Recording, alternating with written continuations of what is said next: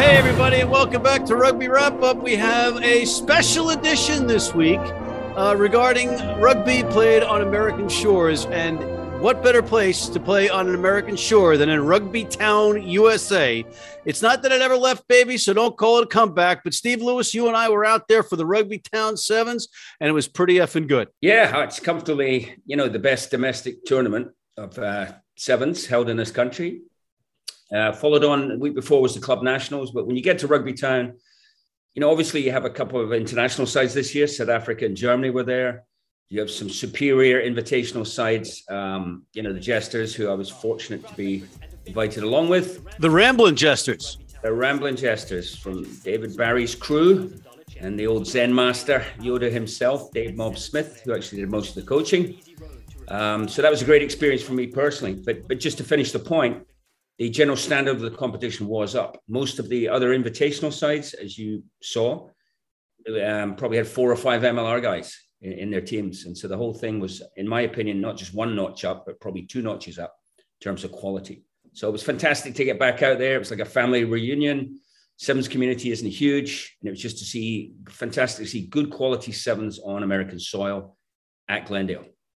Yeah, we had the Houston SaberCats there, entered. Basically, you had, at first, because some of us just came from the National Club Sevens, we're there and we're seeing some of the same guys, and it's all like one big rugby match, and you're seeing these names and you're like, isn't that the guy from the and then it's all dawning on you that, yeah, hey, hello, these are MLR players playing in this tournament. We had 3 Free Jacks playing with the Jesters, Dougie Fife, Scotsman, Mitch Wilson and Jackson Thebes. You had 4 or 5 Giltinis with the SoCal Griffins. You had some Seattle guys with Oregon. Just everything was sprinkled around, So there definitely was, as I said, an uptick in quality.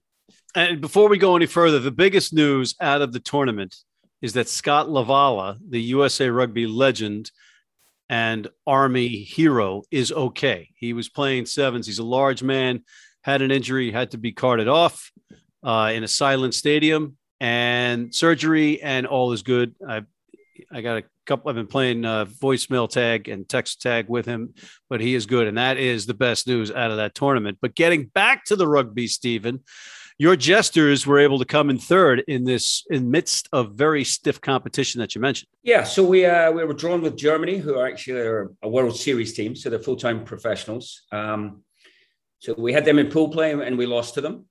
We then went into the semis with a tough game against Army, physical game. And as you mentioned, very happy to hear about Scott Lavala. That was in that game. We then came up against South Africa in the semis, and we didn't get it right. They beat us fair and square. But fortunately, we were able to get our revenge on the Germans in the 3rd, 4th place. So the Jesters finished 3rd. 5-2 record, with the only 2 losses being to World Series teams, South Africa and Germany. So that's a good return for an invitational side who don't play together, who don't practice together. So aside from coaching sevens and being the rugby sevens guru that you are here in America, you also are the general manager of Rugby New York, the MLR team out of New York City here. Where do you see the MLR going down the road with sevens? Yeah, I think it's a very interesting question. As you mentioned, a couple of teams involved, some other MLR owners there, myself, some other MLR, officials, executives. So I think it's a natural extension, right? It's an extension of your business. It's complementary. I see it as almost inevitable that MLR will have some form of sevens tournament or circuit. I think MLR has the brands. Some of the MLR teams have existing stadia where they're looking for events. They have fan bases. And in addition, and most importantly, they have the major asset that any tournament wants, which is the players. So not speaking officially for any team or any league, but it makes absolutely perfect sense to me and many others within MLR. And I would imagine this idea will pick up steam. And you've got the PR Sevens, the Premier Rugby Sevens. That's with Owen Scannell. He's got Mike Tolkien, the former USA Rugby 15s coach, heading the operations there. Do you think there might be some synergy? Yeah, well, they're first movers, right? So credit to them. They're getting it done. So they're playing a one-off tournament in Memphis, October 9th, I believe. And so to me, any sevens is good. I'm all for it. I'm happy for players to get a little extra cash, quality sevens being played. So I don't know. I'm not involved in it. I know some of the coaches. I know quite a lot of the players who've been approached. But yeah, that's happening. So good luck to them. All right, just hold that thought 1 second. We got to take a quick break. If you're in New York City and want to watch some great rugby, have some great food, and some great times, go to the world's best rugby pub, the Pig and Whistle on West 36th Street.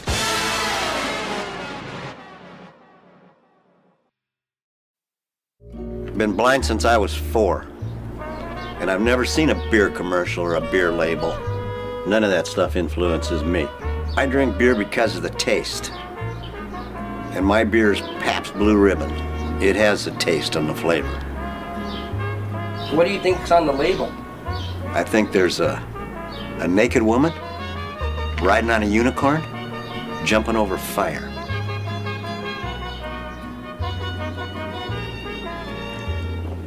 Oh, that's good beer.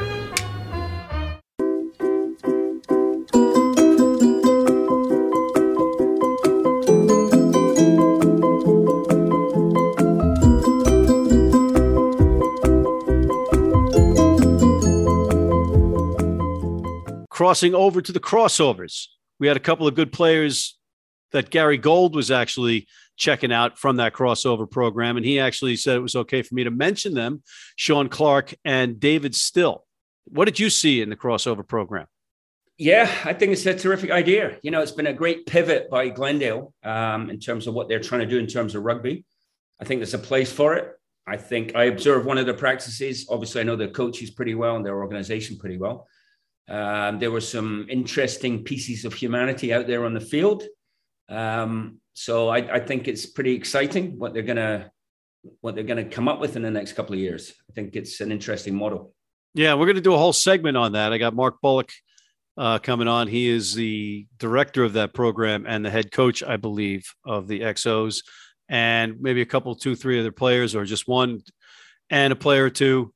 So we'll that'll be an entirely different segment. But Rugby Town never went away. It's not a comeback, but it's sure good to see everybody going back after the COVID and seeing the whole gang out there, right? It was like a family reunion, right? It's the first big tournament in American rugby. Obviously, we've had MLR playing, but this is the first time you've had everyone back in one place. Seven's a different vibe, obviously. You're sharing a hotel with different teams. You're seeing, for me, seeing guys I've coached, previous teams popping up left, right, and center. And the quality of the rugby was pretty damn good. You know, if, for Mike Friday looking on from afar, this had to be a breath of fresh air because with all due respect to the club nationals the week before, this was a pretty significant step up in quality, a couple of notches up, in my opinion. Yeah, there was world-class players. The Springboks, were there. So or the Blitzboks were there. So, and, just to leave this on a cliffhanger, Steve, for the audience, we do have another one of those players, and it's not a crossover, but it's a segue back to the first pick in the MLR draft is going to be on the program, and he was playing out there and raising some eyebrows. Yes, well, he was originally picked for the Jesters, and then Colton Cariaga, Brendan Keane, who run the US Under-23 program, expressed interest in him, and David Barry felt, and I feel, and quite rightly, that any chance you get to represent your country probably comes first. So David was more than happy to release him to the Under-23 team. And Eric, Eric's pretty well known. He actually played for Old Blue the week before. So I am personally very familiar with his talent, shall we say. And good luck to him on that first round draft choice that Dallas, took him up on. Eric Naposki, we're talking about. And we're eager to see him on the program and looking forward to that. But on that note, Stephen, any final thoughts? Go ahead. God, actually, the timing was interesting because the MLR draft was in the middle of the week during Rugby Town. Yeah. Most of these kids were there, right? The sort of top prospects that most people knew were going to be in top five. Albert Naposki, Chase Shore-Haskin, who we took with our number 6 pick. So they were all there. There was definitely excitement. I think this MLR draft has got something. It's uniquely American. It's got a unique place in American sporting culture and psyche. So I think it's going to work. In some ways, it would have been interesting if it had been just after the tournament. So a lot of these players could showcase their talent, over the weekend. And then, one last time.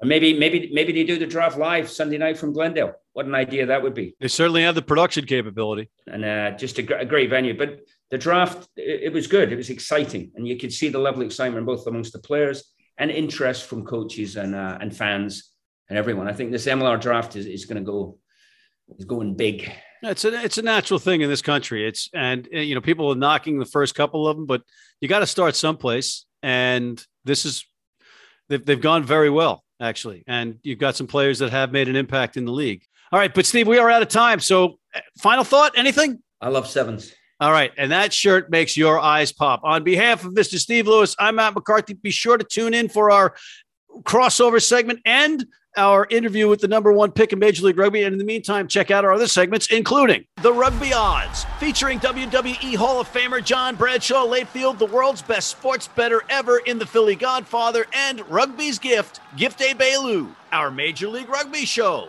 martial law, the Zack Attack, and please sign up for our Rugby Wrap-Up Red Cross Blood Donor Team.